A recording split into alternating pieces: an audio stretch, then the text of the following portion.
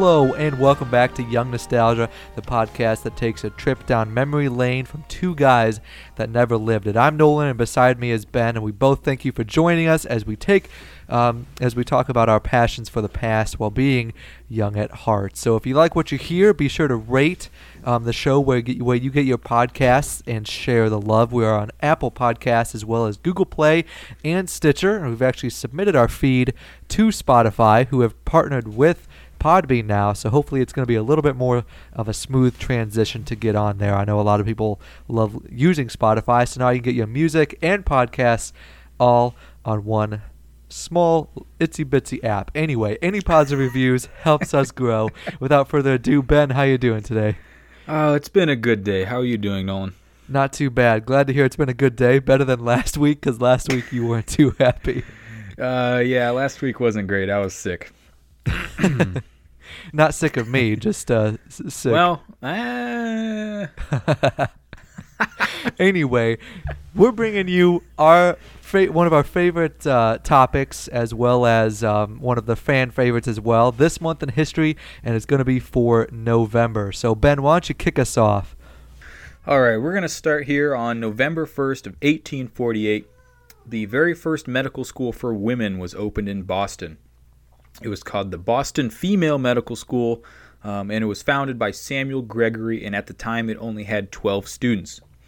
And kind of adding to that, it's also interesting that in 1874, the school merged with Boston University School of Medicine, which would then become one of the first ever co-ed medical schools. So it was not the first co-ed, but is really one of those first emerging schools. But it this particular school kind of had a double spot in history with being the first female and the first co-ed, which is so cool. I mean, just being on the forefront of the integration of females into this practice, because I mean, for the long time, especially in 1848, I mean, just practices and a lot of the professional fields like this were male dominated. So it was really cool to see this. And one thing I did notice that was kind of funny, they didn't really pick any interesting name. It was the Boston Female Medical School. But I mean, still really super cool and awesome to talk about for history's sakes. But they could have come up with something a little bit more awesome. I guess they were a little bit more boring back in 1848. Anyway, but it gets the point across. So when you read it, you know what it is. All right, so November 2nd, November 2nd, 1947, the first and only flight of Howard Hughes, the Spruce Goose flying boat occurred in Long Beach Harbor, California. It flew about a mile at an altitude of 70 feet, costing $25 million. The 200-ton plywood 8-engine Hercules was the world's largest airplane designed, built, and flown by Howard Hughes. It later became a tourist attraction alongside the Queen Mary ship at Long Beach and has since been moved to Oregon. And so, I mean, that's just super cool. You have a few facts about the Spruce Goose. I do have a couple facts about the Spruce Goose.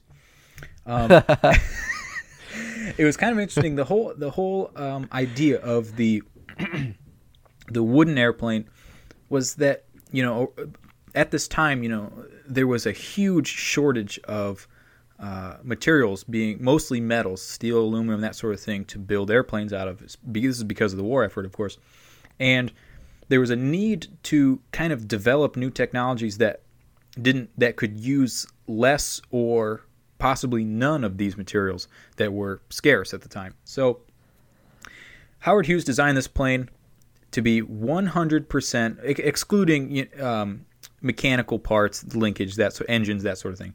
It was physically built out of wood, and it was pretty interesting to cut costs and to save metal, even more. The nails and bolts and screws that were used to hold the plane together while the glue dried were to be removed after the glue was dried and then either recycled or reused to build subsequent planes.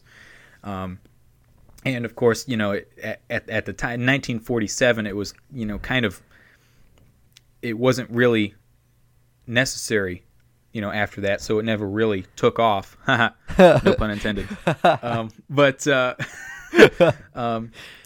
it's kind of interesting how, every last little step that could possibly be taken to save on material, they did it. It was just all for the war effort, and all to, possibly take that material and put it into something that needed it more. So pretty much Howard Hughes invented recycling back in 1947 as well. But, I mean, just on the slight topic of Howard Hughes, there's a whole bunch of conspiracies and stuff involving him, whether of, like, there's stuff with Scientology I think he was almost tied to. Yeah. I mean, Howard Hughes is, even aside from just the conspiracies, his life and his life story was weird. I mean, later in life, he became this hermit that no one ever really saw, and he was just a crazy. I mean, he was cuckoo for Cocoa Puffs. And, you're talking about the conspiracies a little bit. I mean, there's conspiracies about he had faked his death and he actually lived longer than, supposedly had lived. And then there's other conspiracy theories about how he actually did die earlier than what is recorded as his death. Like, it's just weird. I mean, there's so much stuff around Howard Hughes that I just feel like there's never really know exactly what went on and what was going through his mind, especially later on in life. Yeah. Super weirdo. November 2nd, 1734, we actually have a birthday. So American frontiersman Daniel Boone, born in 1734, passed away in 1820, was born in Berks County near Reading, Reading, Pennsylvania. Oh my goodness. Reading, Pennsylvania. Not much more I can think about that one. Yeah, I don't really know too much about Daniel Boone, but his birthday, it's interesting nonetheless. Oh, I'm sorry. You know what? I took two bullet points. That one was supposed to be yours. No, that's all right. I don't mind. All right, moving on. November 3rd, 1957, Soviet Russia launched the world's first inhabited space capsule, Sputnik 2, and its inhabitant was a dog named Laika. And at this time, the original Sputnik had already gone up, of course, and the Russians, or the Soviets at this time, I mean, they really kind of had a step forward on the United States as far as the space race goes. They had already put, they had beaten the world in putting just a satellite in space in general, and then, of course, they beat the world with putting a living being into space. But, of course, the United States beat everyone to the moon. And so, I guess that's all that really matters. And we put our flag on it. Of course we did. And, I mean, everyone was just in shock when Sputnik was up and... Sputnik.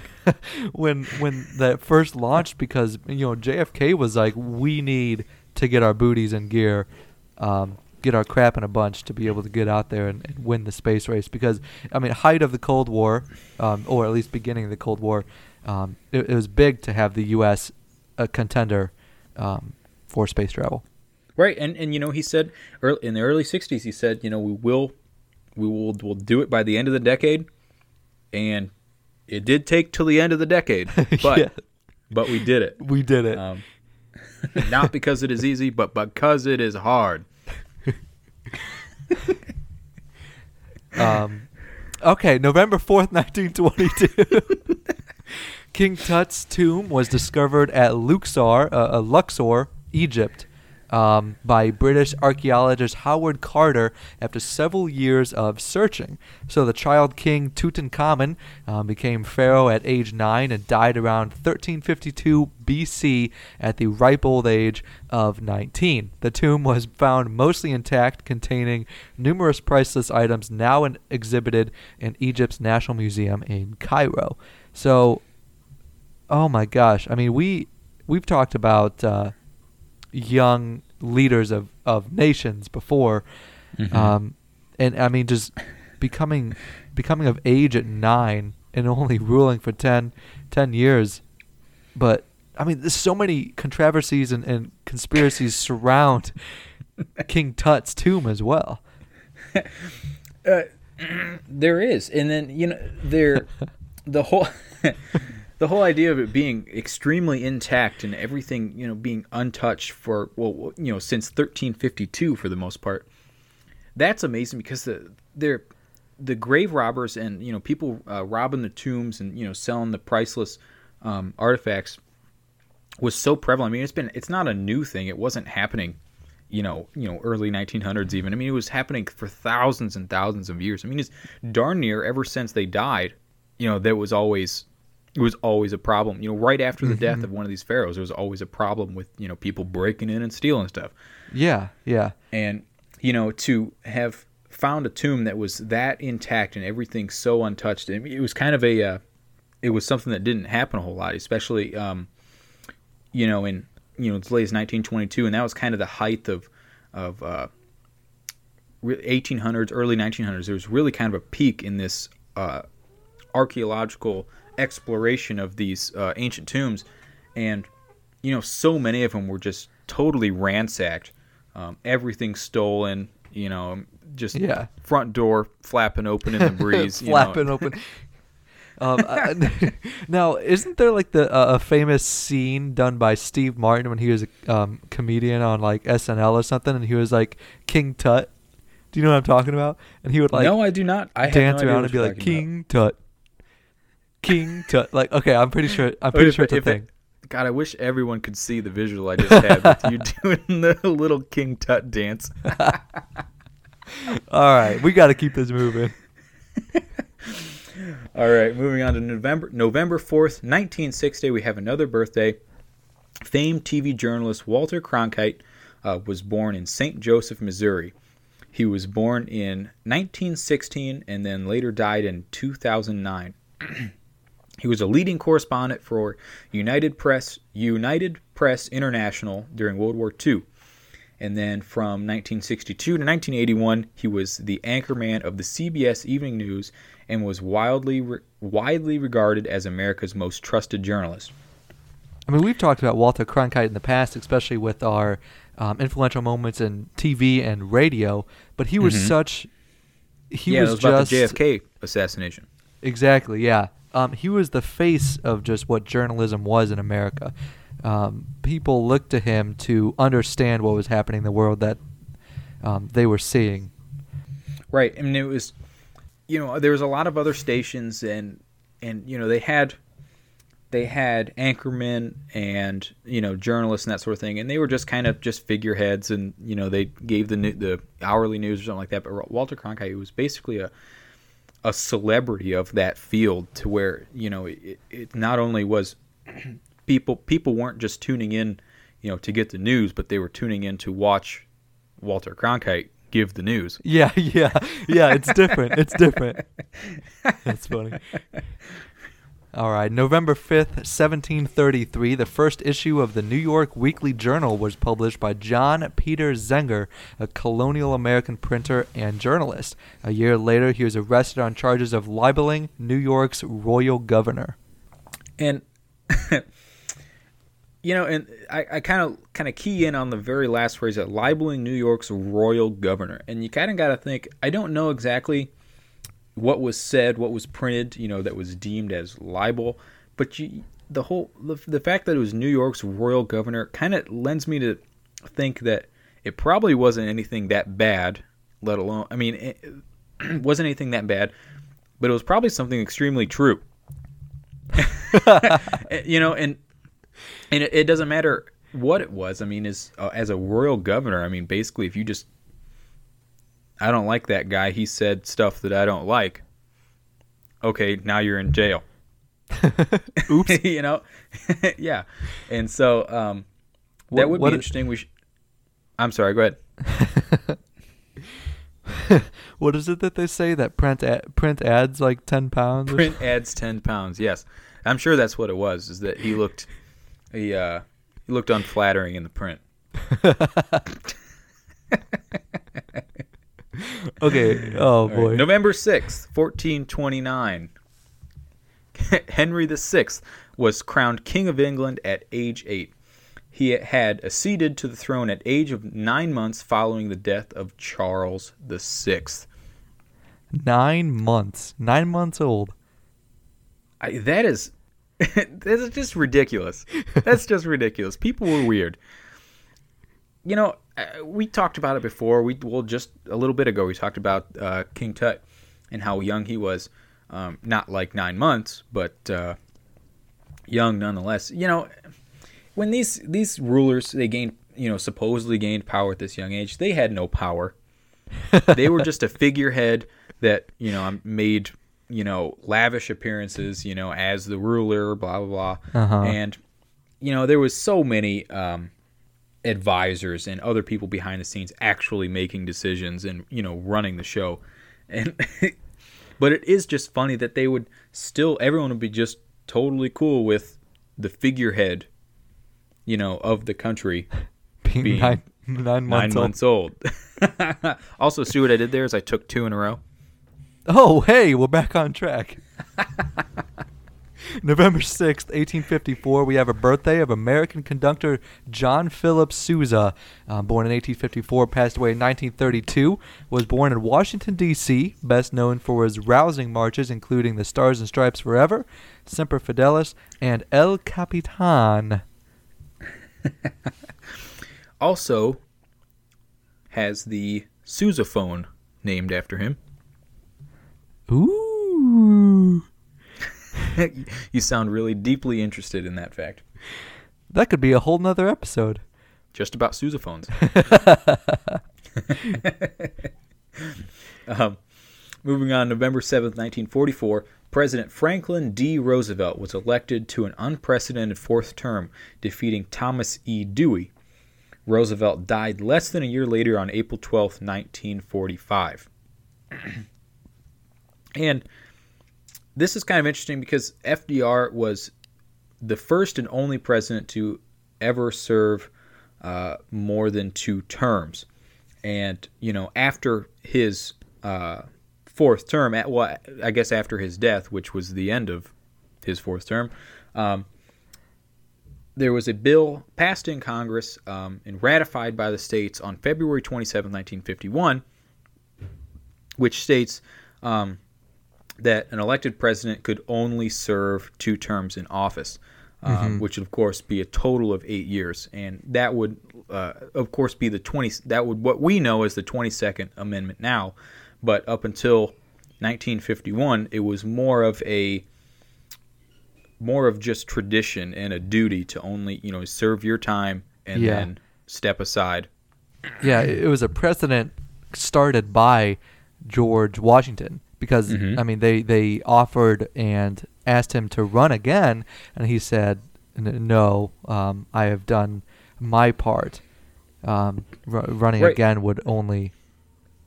It's almost one of those tradition ideals where it's like running for office like this and being a part of office like the executive branch would hold more of a monarch feel rather than...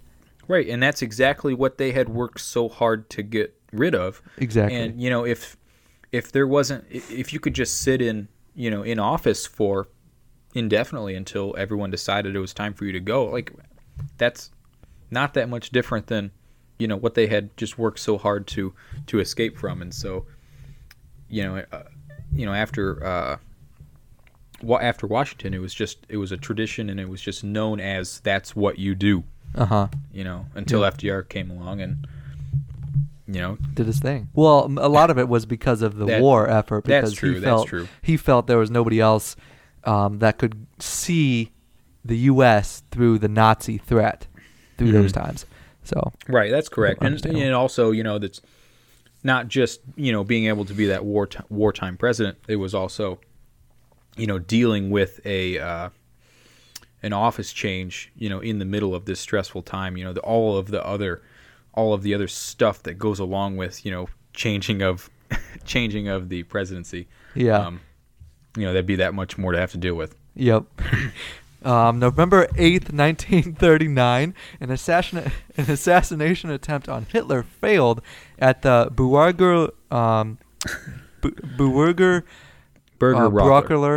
Berugabrockler in Munich.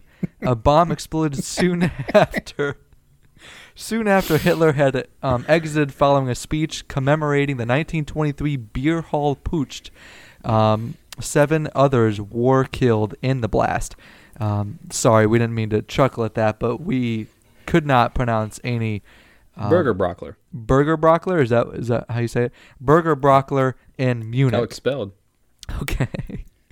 I think. I don't know. I don't speak German. Anyway, this was one of multiple failed assassination attempts on Hitler's life.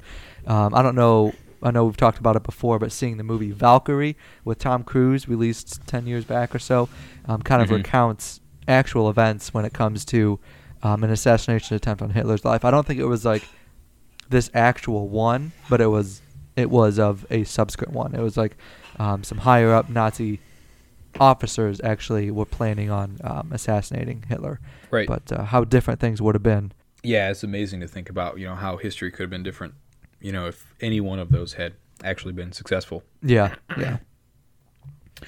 All right, November 8th, 1847, Dracula author Bram Stoker was born in Dublin, Ireland. He was born in 1847 and died in 1912. Cool. Yeah, we don't really have too much more on that, but it's interesting. Yes, very. November 9th, 1965, at 5:16 p.m., the Great Blackout of the Northeast began as a tripped circuit breaker at a power plant on the Niagara River caused a chain reaction, sending power surges knocking out interconnected power companies down the East Coast. The blackout affected over 30 million people, 1/6 of the entire U.S. population at that time. Electricity also failed in Ontario as well as Quebec in Canada. Jeez. Yeah, and I was thinking, if something like this happened like tomorrow, I mean, even if it lasted 5 minutes or less, people would absolutely lose their minds. People would break. Oh, they would start looting. There would be riots in the streets. Gosh. I'm not even kidding. I'm 100% positive that society would melt down if that many people lost power, even for a short period of time. Well, the good thing is Verizon would still have service. Maybe. All right, November 10th, 1942. Following the British victory at El Alamein in North Africa during World War II, British Prime Minister Winston Churchill stated, "This is not the end. It is not even the beginning of the end, but it is perhaps the end of the beginning." Man, that's deep. Clear as mud. I mean, Winston Churchill was such a figurehead when it came to the empowerment of the British people. But, oh, yeah. I mean, it's like you almost have to tell him to slow down and repeat himself so you understand where he's trying to get to. Yeah. I mean, there's so many other, great sayings and speeches and that sort of thing from Winston Churchill. And then there's this, which, I mean, I'm not saying it's not meaningful or anything, anything like that, but I'm just saying it's kind of hard to follow. It's the middle. It's the middle. We're in the middle. Yeah, we're in the middle. Yeah. It's not the top of the bottom. It is not even the bottom of the top. It is perhaps the top of the... It makes about as much sense.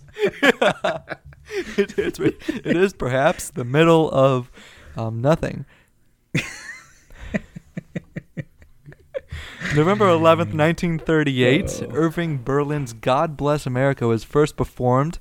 He had written the song especially for radio entertainer Kate Smith, who sang it during her regular radio broadcast. It soon became a patriotic favorite of Americans and was one of Smith's most requested songs for the time. So, pretty cool. That really should have been one of our radio shows. Oh, honestly, it probably should. Yep, that was an oversight on our part. Yay, America. All right, let's go. All right. Moving on to November 13th, 1927, the Holland Tunnel was opened to traffic. The tunnel runs under the Hudson River between New York City and Jersey City and was the first underwater tunnel built in the U.S. It comprised of 2 tubes, each large enough for 2 lanes of traffic. awesome. I mean, for 1927, that's a pretty huge, magnificent, amazing part of engineering. Yeah, I mean that's not just, it's not like building a bridge. I mean, you are excavating huge amounts of earth through rock, through bedrock, and then all of that to put a tunnel in that doesn't flood immediately. Yeah. And Yeah. and something like that might be relatively easy and routine nowadays, but 1927, I mean, that was not a small task. Heck no. I mean, they could build skyscrapers and everything, but could they build underground? Yeah. I mean, they did. They did, but November 14th, 1666, the first experimental blood transfusion took place in Britain utilizing 2 dogs.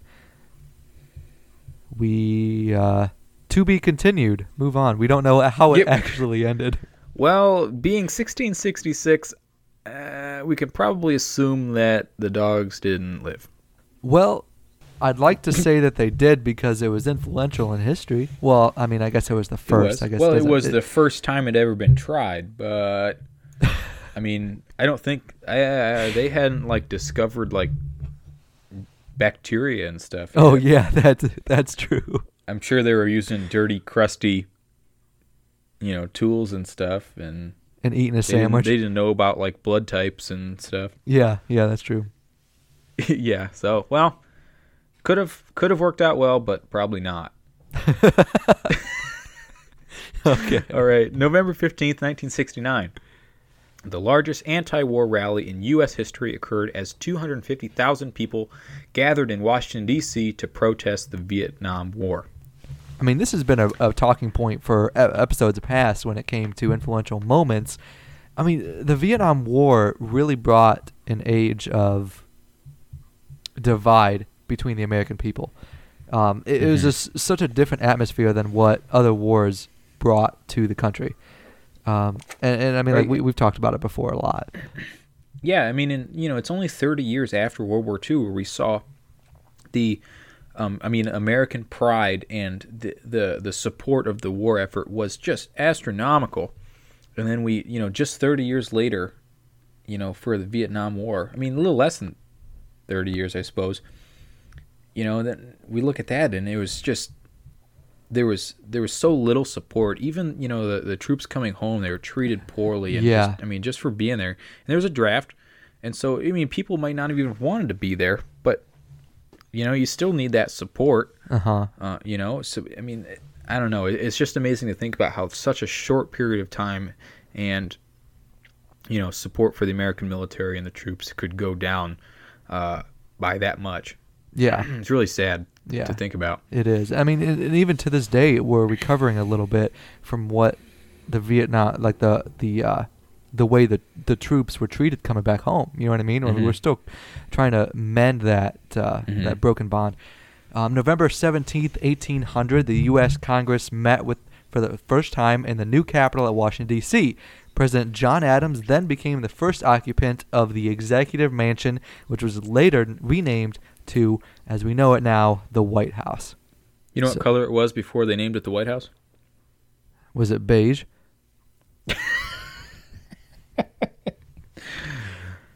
No, it was blue. Oh, it was the Blue House? Yeah, it was the Blue House. No, I'm kidding. Okay. It was white. I mean, it's so cool because in 1800 November, the capital city really started becoming what we know as the capital of America. Right. I mean, up until then, it was just kind of like an outcropping of buildings. Now it's basically like a capital city now. And this was kind of one of the first steps of it becoming, just a Washington D.C. instead of just, this is where a few buildings where, the government resides. Yeah. And so it's pretty interesting to think about that kind of started that off. Definitely. All right, November 18th, 1477. William Caxton printed the first ever book in English. and the title of this book was "The Dictates and Sayings of Philosophers," which the title, I mean, it appears to be in Latin, but pretty sure the actual book was printed in English, which is kind of weird. Very weird. Which is, I believe, I mean, it kind of just looks like the Dictates and Sayings, which would be like the writings and sayings of philosophers. Yeah, sounds good to me. Just logical thinking through it. I don't speak Latin. November 19th, 1863, President Abraham Lincoln delivered the Gettysburg Address during ceremonies dedicated 17 acres of the Gettysburg battlefield as a national cemetery. Famed orator Edward Everett of Massachusetts preceded Lincoln and spoke for 2 hours, 2 hours long. Lincoln then delivered his address in less than 2 minutes. Although many in attendance were at first unimpressed, Lincoln's words have come to symbolize the definition of democracy itself. Nothing like short, sweet, and to the point. Exactly. And I mean, the way America was at this time, that's what you needed. Right. And sitting through a 2-hour speech has got to be just terrible. In the blistering sun. Oh, I know. That would just, I mean, 1800s, yeah. They're not sitting in an air-conditioned auditorium or anything like that. Yeah, I mean, you're sitting all dressed to the nines, you know, and it's got to be just brutal. Oh, my gosh, yes. And have you ever been to Gettysburg? I have not. I have not had the pleasure of that experience. I've been there a couple times, and I know we've talked about this in the past, recent past. Yesterday. I've been there a couple times, and they have these things called witness trees, and they're the oldest trees in Gettysburg. And we went there on the main stretch of Gettysburg, and they actually have a witness tree that they say Lincoln got off his horse and leaned against for a rest before giving his speech and addressing the Gettysburg Address. And it was so cool. That's real. That would be really cool. Oh my gosh. I would love to go. I just haven't been able to go. If you ever get the chance, man, now that we have jobs and actually have money and time, we can go and spend a good time there, because I mean it's just so daunting what Gettysburg was. Great place. Let's go do a show from Gettysburg. That would be awesome. I mean, if we get big enough, we could do live podcasts for a living. That'd be a lot of fun. That'd be cool. That would be really like cool. One step below. That'd be basically radio. Pretty much. I mean, we could still do it just as a vacation, but we both had to plan it. Yeah. Did you go for school, I'm assuming? No, I went on a family vacation there. Oh, okay. Yeah. Cool. All right. November 20th, 1945, the Nuremberg war crime trials began, in which 24 former leaders of the Nazi Germany were charged with conspiracy to wage wars of aggression, crimes against peace, war crimes, and overall crimes against humanity. Jeez. What an interesting time, because, I mean, you have to think about it, that people in this point in time didn't know a word to describe what was happening. Like, they had no idea. Yeah. There was no way to really conceptualize what this was. And it's kind of weird to think about, too, that only 24 leaders of the Nazi Party. I mean, how many people, regardless of rank, you know, how many people were involved and did just absolutely heinous acts, and you know, then in the end to only be 24, you know, actually taken to trial. Yeah.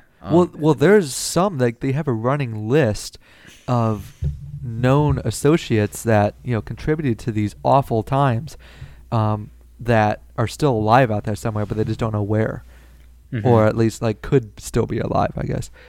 And that's crazy to think about too. I mean, this, you know, of course they're dwindling, but there's still people who, you know, lived through the Holocaust. There's, you know, Allied soldiers, who, you know, they're dwindling as well, who are, who fought.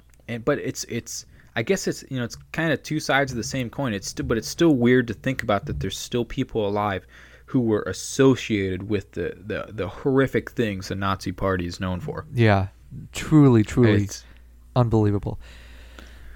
November 20th, 1889, we have a birthday. American astronomer Edwin Hubble, born in 1889, passed away in 1953, was born in Marshfield, Missouri. He pioneered the concept of an expanding universe. The Hubble Space Telescope was named in his honor.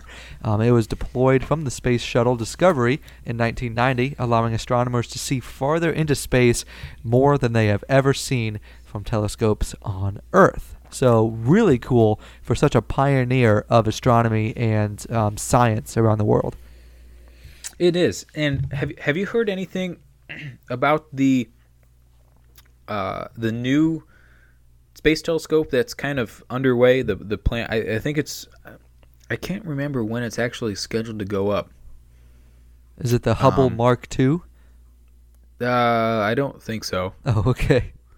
Because that's a pretty original name. Yes, it is an original name. No, I guess it's. I wish I could remember the stats on it, and I should have looked them up. But I remember reading a news story about it. It's something crazy. Like, it can scan, the amount of area that the Hubble can scan in a month or something like that. It can scan that much area in just a day. Can you imagine? And that's in addition to being able to go out farther and see things more clearly just with the new technology. That's so awesome. It is, and it's going to be really interesting when that is up and running and constantly scanning. It's going to be interesting, what all is found with that, new piece of equipment. Yeah, definitely. Times are changing. All right, on November 22nd, 1718, Blackbeard the pirate, his real name was Edward Teach. He was killed off the coast of North Carolina after a long and prosperous career. Lieutenant Governor Alexander Spotswood of Virginia had sent 2 sloops to put an end to him. The sailors encountered Blackbeard, and Lieutenant Robert Maynard killed him in the fight that followed. Pretty sweet. It is, and most likely not true, but it is. It's kind of cool. It's actually said that when his head, they cut off his head and they put it on a pike, and it was a trophy. I mean, they killed Blackbeard, but supposedly his the face still moved and made faces, and the mouth opened and closed for quite a while after he was days after he was killed. And, is any of that true? Probably not. But it's kind of cool. That's kind of the legend surrounding the death of Blackbeard. Yeah. Just add that to the conspiracies that we could talk about someday. Yeah, no kidding. That'd be a good idea for a show, is talking about just overview of weird conspiracies. That's true. We could just go through a laundry list, but then have individual episodes that we dive more in, because, obviously you can't talk about a whole bunch of conspiracies and not get the full picture. So, yeah. I guess we need mental note. Yeah, yes. We need to definitely keep on moving, though. November 24th, 1874, Joseph Glidden patented his invention of barbed wire. So is he the guy that patented the saying, "Get off my lawn"? Yes, he was the original quote of "Get off my lawn." That's funny. Keeping people out of places since 1874. Yeah, there we go. All right, November 25th, 1995. By a margin of less than 1%, Ireland voted to legalize divorce, the closest vote in the nation's history. That's so weird. That's so insane. It is weird. That it wasn't legal until 1995. Yeah. They were having those bouts back and forth between England and them with the whole independence. Like, they didn't want England to be occupying them anymore, which obviously could have been a big factor. Right. But just entirely interesting. It just seems like, that's such a common thing now, and it took until 1995 for that to even be legalized. It's just weird to think about. Yeah. November 26th, 1789, the first American holiday occurred, proclaimed by President George Washington to be Thanksgiving Day, a day of prayer and public thanksgiving and gratitude for the successful establishment of the new American Republic. And now we've talked about this in the recent past too, about how it was so interesting how, I mean, Thanksgiving, a lot of times when you learn about it in the history books and through school, it was the thanks and the gathering of Native Americans and the British colonists for the thankfulness of the establishment and the helping of the Native Americans. It was like the giving of Right. of knowledge and respect, I guess. Right, and that was, I mean, because up until then, the colonists had really been struggling, and without the help of the Native Americans at the time, they'd have all died. I mean, it was, I mean, such a harsh new environment that they were not prepared for, and that's really what the whole, the common idea of Thanksgiving is about. But to actually look at the formal American holiday is not so much about the early colonies, but it was more about this. The thankfulness of this, breaking free, and the establishment, like you said, of the new American Republic, and that's something we don't think about a lot because all you see is turkeys and pilgrims and Indians and around Thanksgiving, and that's that's actually what the formal American holiday is about. All right, November 28th, 1934. FBI agents killed bank robber George Babyface Nelson near Barrington, Illinois. I mean, this is just a really cool fact. It is a cool fact. And I know we've talked about this in the recent past. Have you seen Public Enemies? An awkward pause there. No, I have not. Okay. It's like near the top of my list to watch, but I haven't watched it. So good. It recounts the events of John Dillinger starring Johnny Depp, and Babyface is in it, I believe, and like the famous standoff in their safe house in the woods. Definitely worth a watch. It's almost like 2.5-3 hours long, but really good movie. Really good movie. I feel like whenever you bring up a movie, I always say it's on my list to watch. And I watch no movies, I guess. Yeah, right. Because my list always grows. It never goes down. Oh, boy. November 30th, 1995, Bill Clinton became the first American president to visit Northern Ireland.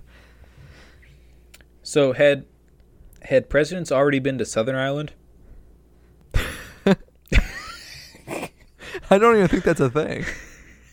Well, Northern Ireland's a thing. Well, I don't think there's East and West either. It's just Ireland. And then there's like... So is it just Ireland and then there's North Ireland? I'm not a geographer. I'm an amateur podcaster. Oh, jeez. Okay.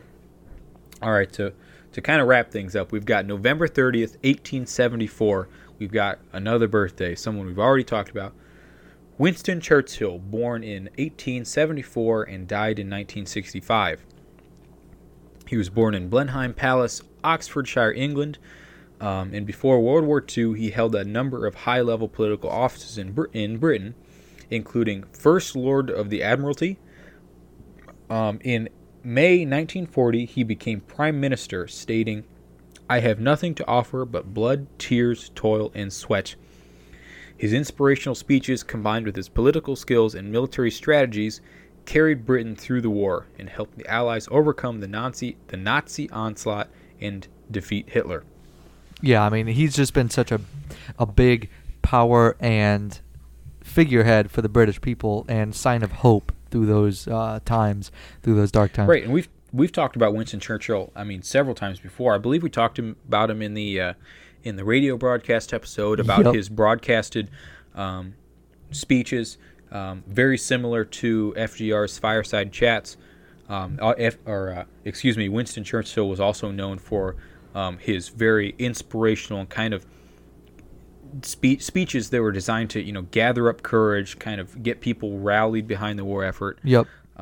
And I mean, he's really, really a major figure, of that time period. All right. I love it, dude. So that's a wrap. Thanks again for joining Young Nostalgia this week as we continue the journey through retro pop culture. And this has been This Month in History for November. As always, if you enjoy the show, leave a kind review on Apple Podcasts or wherever you listen to Young Nostalgia. If you got a future topic or you'd like to be a guest with Ben and I, give us an email at youngnostalgia2017@gmail.com. And you can find us on... What was so funny in that? I don't see anything. There's no joke in there. You breathed heavy in the mic, and it got me going. So you can find us on Podbean, youngnostalgia.podbean.com. You can find our Facebook and Twitter accounts on there as well. Give us a like and a share. Oh my gosh! So you know how we said we've talked about this in the recent past. We tried to record our episode. No one really screwed up. That's the moral of the story. I plugged in my mic, and I forgot to actually set it onto our recording software to record on my mic, but instead I recorded out of my PC. And as Ben put it, it sounded like I recorded in front of a potato. And so we're doing this all over again. You know, I really was going to throw you under the bus right at the beginning of the episode, but you seemed to kind of want to skate around it a little bit, and so I thought, nah, I'll let him have this one. No big deal. But here we are. Since you brought it up, and man, did it sound awful. Maybe someday we'll just release a whole bunch of bloopers. Anyway, this has been Young Nostalgia. Thank you so much for joining us, and we'll be back next week with our Volume 2 of Then and Now. Anyway, Ben, what do you think? Anything else we got? Nope, I think we killed it for the second time. For the second time, as we always say here on Young Nostalgia. Keep the bottles empty and the ashtrays full. Take care, everybody.